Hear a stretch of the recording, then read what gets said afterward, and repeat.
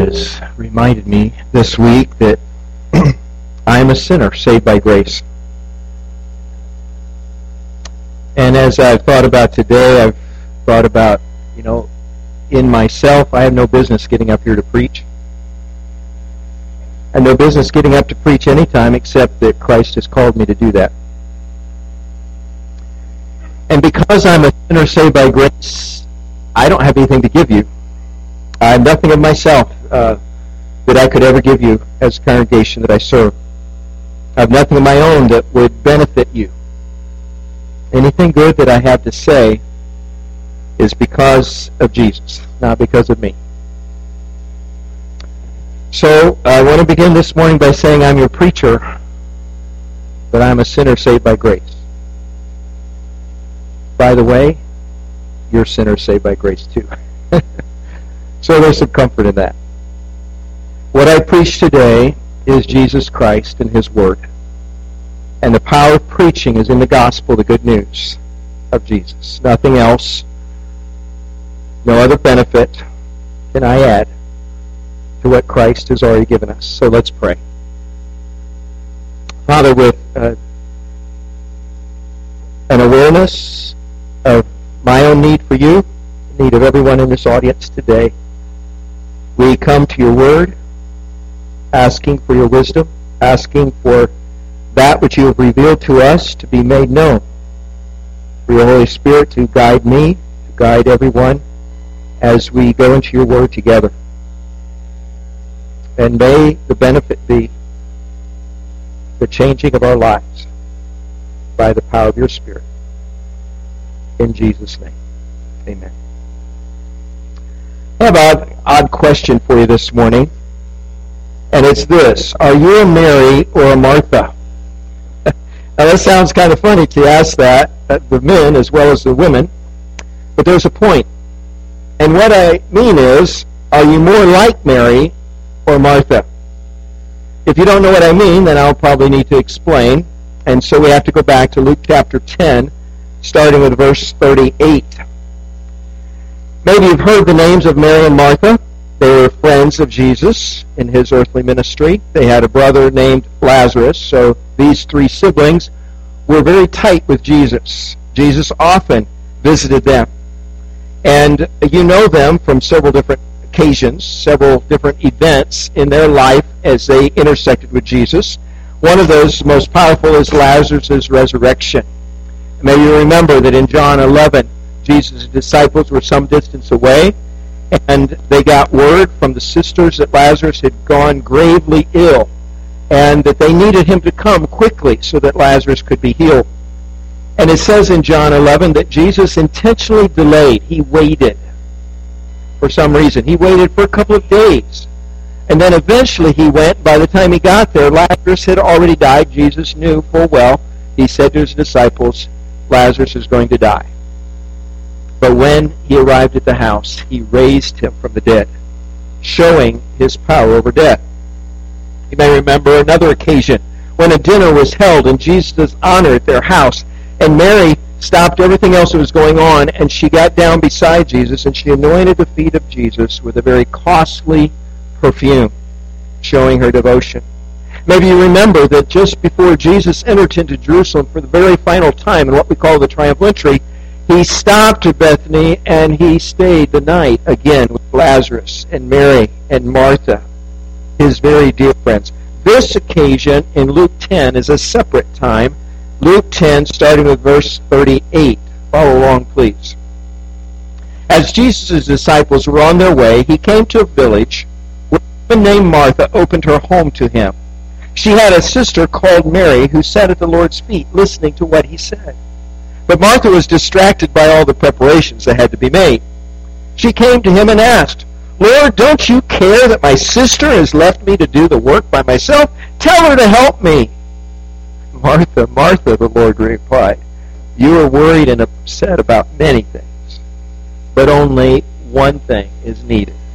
Mary has chosen what is better, and it will not be taken away from her. So Mary had found one thing, the one thing that mattered most. Jesus said it would not be taken away. Do you know what that one thing was. Martha was upset that Mary was sitting around when there was so much to be done. She was stressed out about the many guests, the details of dinner for so many people. But Jesus said, you need to stop worrying. Few things are necessary in life. In fact, only one. Dinner can wait. What was that one thing that Mary had found? What was that one thing that mattered the most? Abiding in Christ. And that's our topic for today. The single most important thing that any of us could do is to abide in Christ. This is our greatest need. Now, sometimes it's good to be a Mary. Sometimes it's good to be a Martha. Sometimes we need to be quiet before the Lord and hear from Him. And sometimes we need to be very busy helping other people. But the second should flow from the first. It may never get anywhere if you start with the second. If you start with the busyness, you may never find that time to abide. And the power of your helping others is greatly diminished if you don't abide in Christ first. It's easier for us to be a Martha, isn't it? We Americans have been raised, you got to keep your schedule full, you got to do as much as you can, you keep loading in as much to that calendar as you possibly can, and we take joy in the fact that we are very, very busy people. We're busier than anyone else around us, we think. But often our busyness gets in the way of the real business of following Christ, of becoming like Christ. It's essential that we learn to be a Mary, enjoying Jesus, resting in Jesus, abiding in Jesus. In fact, Jesus said if you have to choose one or the other, choose to be Mary. Don't choose to be Martha. Spending time with Jesus and learning to be like Him is far more important than just trying to keep busy doing things to help people. Now, Martha is over here to the side while Mary is at Jesus' feet, and she is frantic. She is flying, at low altitude, getting everything that she possibly can. She is operating, however, in her own flesh. She's operating in her own power. But Mary was first learning to operate in the Spirit of God, not in her flesh.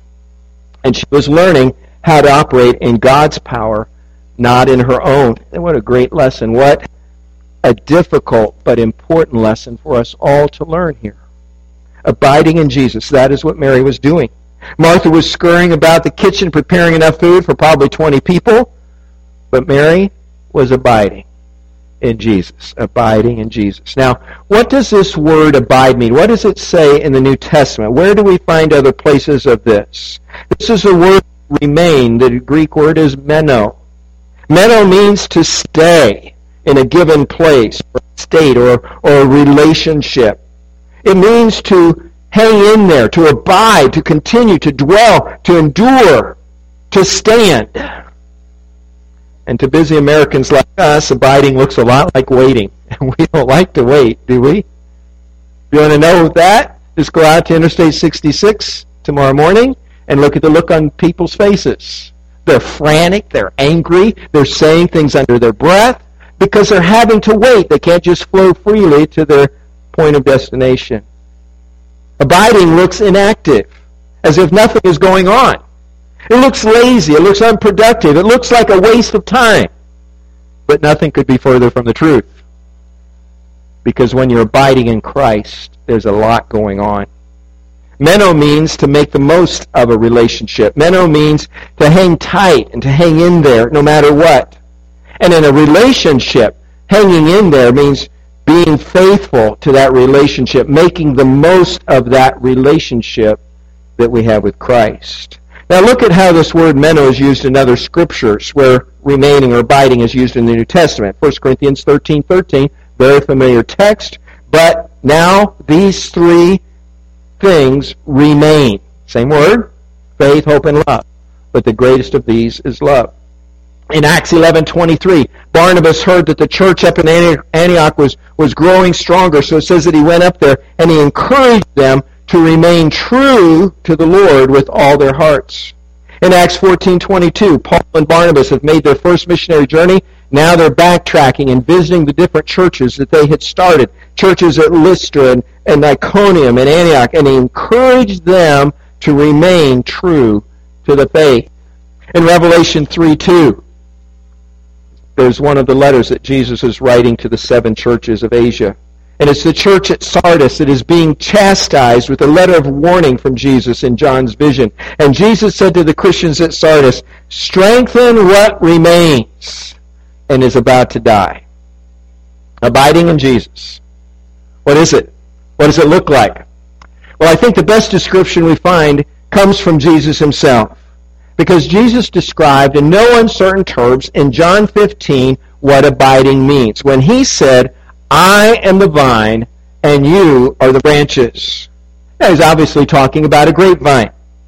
Even without knowing much about the production of grapes, we still understand the basics of how growing happens, how any fruit-producing plant bears fruit. And, Seth, you've already stolen my thunder a little bit, but that's okay. But a few of you enjoy gardening. It may not be tomatoes. It may be something else. It may just be the flowers in pots on your front porch. I don't know what it is. But if we enjoy that, we understand what is necessary to get the flowers or the fruit that we're looking for. There are all kinds of things you do. What are some of the things we need to do? Water, okay? Fertilize, okay? Sunlight, okay, get it some sunlight. Find, if you have to make artificial, put it there, yeah. You got to weed it, don't you? Yeah, because if you're not, the weeds go faster. For some reason, they go faster than anything else. Pruning may happen. Okay, so all kinds of things. If you want greater fruit, these are the things you have to do. You have to be diligent. You have to remain the gardener if you want the fruit. So you have to stay in there. The imagery of gardening is familiar to all of us, and we know how plants produce. So Jesus picked up on this imagery. Let's go over to John chapter 15, and let's see what he says. I am the true vine, and my Father is the gardener. Now that's interesting, isn't it? Just starting right there. He's the vine, but God's the gardener. He cuts off every branch in me that bears no fruit, while every branch that does bear fruit, he prunes, so that it will be even more fruitful. You are already clean because of the word I have spoken to you. In other words, pruning's already happened in your life. Remain in me, and I will remain in you. No branch can bear fruit by itself. It must remain in the vine. Neither can you bear fruit unless you remain in me. I am the vine, you are the branches. If a man remains in me and I in him, he will bear much fruit. Apart from me, you can do nothing. Notice how many times Jesus uses the word remain or abide in this passage. If you were to continue reading, in fact, through verse 9, you would discover that Jesus uses the word remain or abide 11 times in 9 verses. It must be important. So let's see why it's so important. The primary thing, of course, that Jesus was saying about the vine and branches is that the branches cannot produce fruit unless they're connected to the vine. It's just a fact of nature. You lop them off, fruit stops. If there is no connection, there is no possibility that they can produce any fruit. Apart from me, you can do nothing. Now, we may struggle, we may try, we may do all kinds of shenanigans and just try to do whatever we can to produce something, but apart from me, it comes to nothing. If, however, there's a strong connection, even if there's an abiding connection, there will be much fruit. Jesus said, I am the vine. Now, this is the last of Jesus' 8 statements in John that are the I am statements. Are you familiar with some of these? So let's try and name them together. What are the other I am statements? I am the way, the truth, and the life, okay?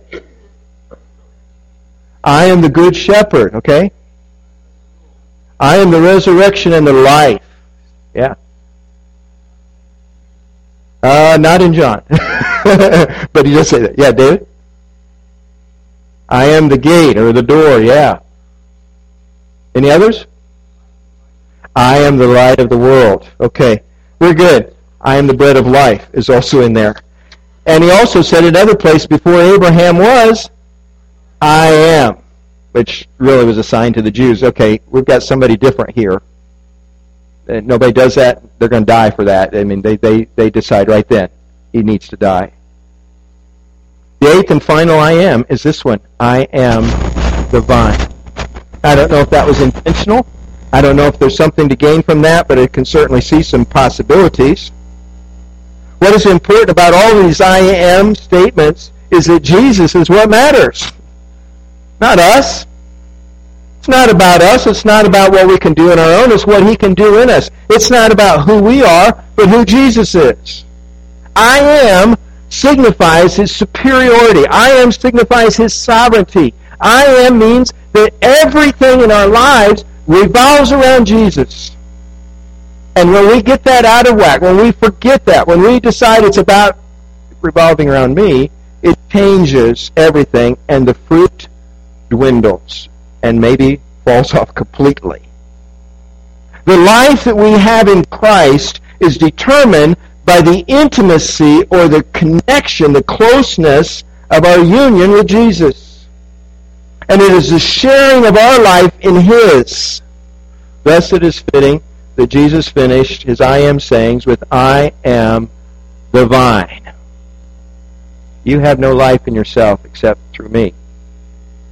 Now this illustration of a vine, its branches, is kind of an extended metaphor. Maybe really should be called an allegory, because all the elements have meaning and significance.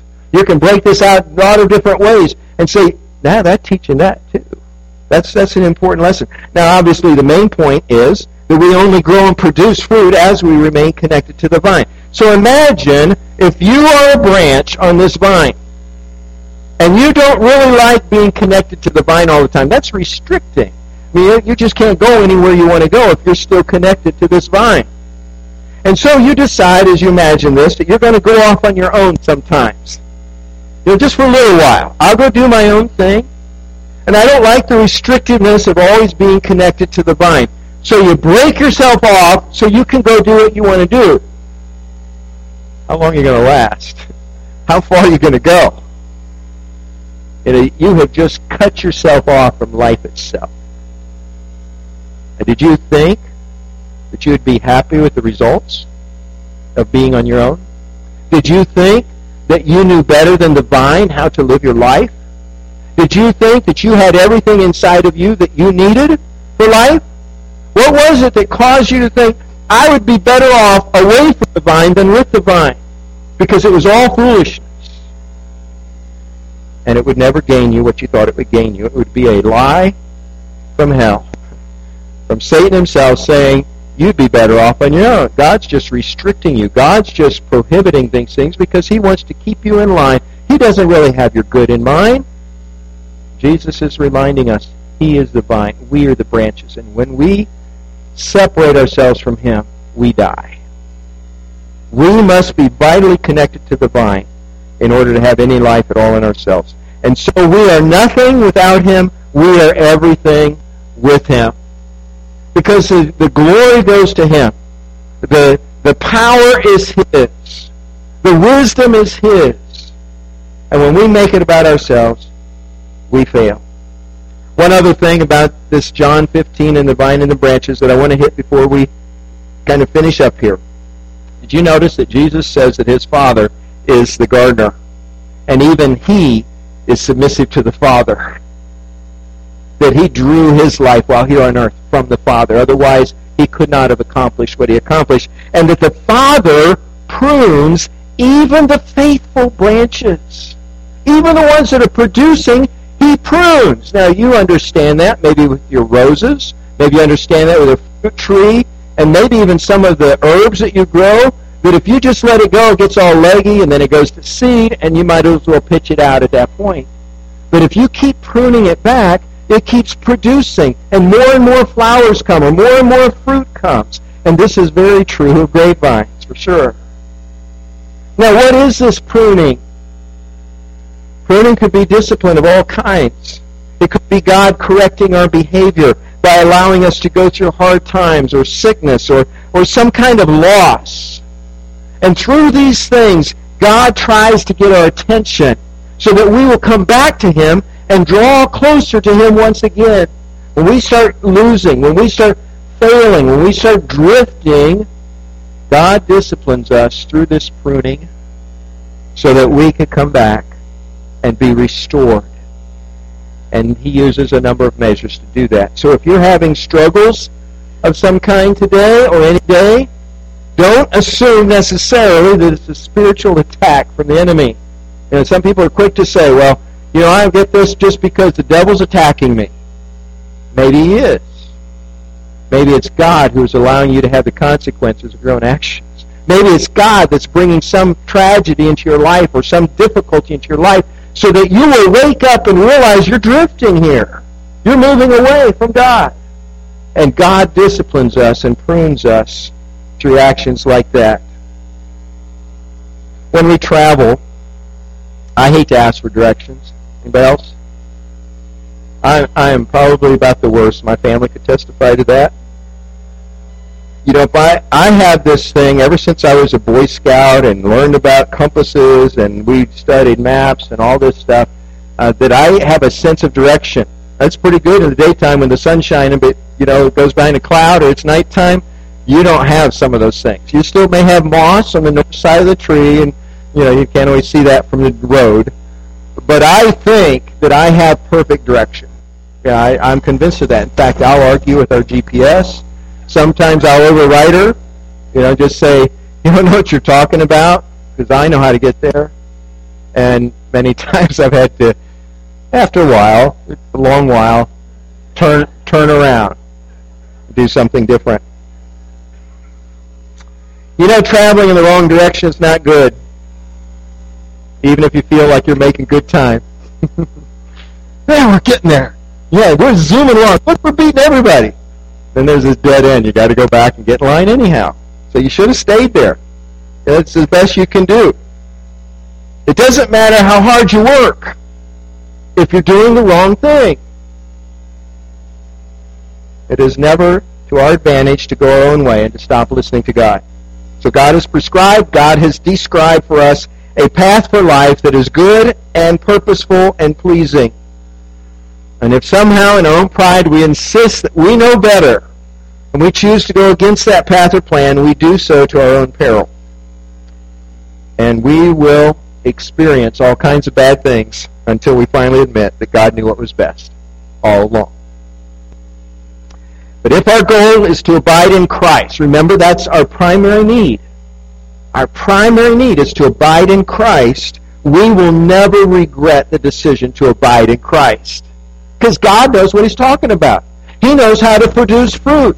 He knows how to do good in our lives. And the only way to do it is to keep us as close to Jesus as we can possibly be. Now, our time is about up because we have some other important things we want to do before you go home today.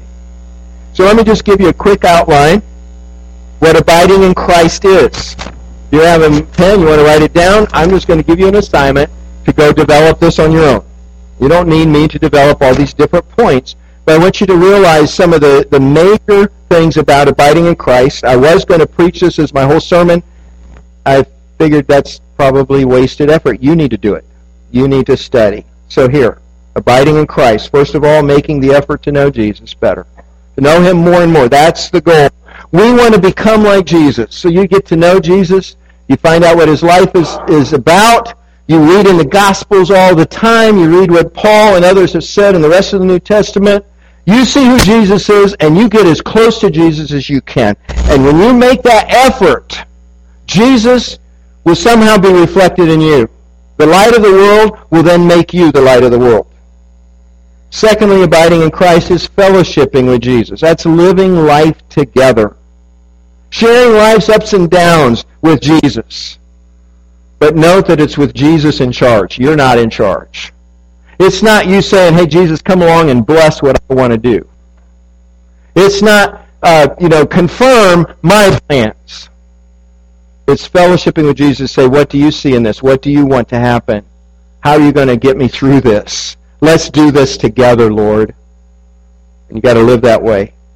Abiding in Christ is resting in Jesus. Placing our trust and our confidence in Jesus. It's not in yourself. You put confidence in yourself, your own abilities, your own plans, your own team around you. You will fail. So put your confidence only in Him. Rest in Him. And then finally, abiding in Christ is loving and obeying Jesus. John 15:9 makes that pretty clear, I think. As the Father has loved me, so have I loved you. Now remain in my love. Verse 10, if you obey my commands, you will remain in my love, just as I obeyed my Father's commands and remain in His love. I have told you this so that my joy may be in you, that your joy may be complete. And love and obedience is the expression of abiding in Christ. Let me just leave you with this. Jesus is everything. Jesus is the source of our life. Jesus is all that matters. So would you just figure that out and start abiding in Christ? It'll be so much better. Let's pray.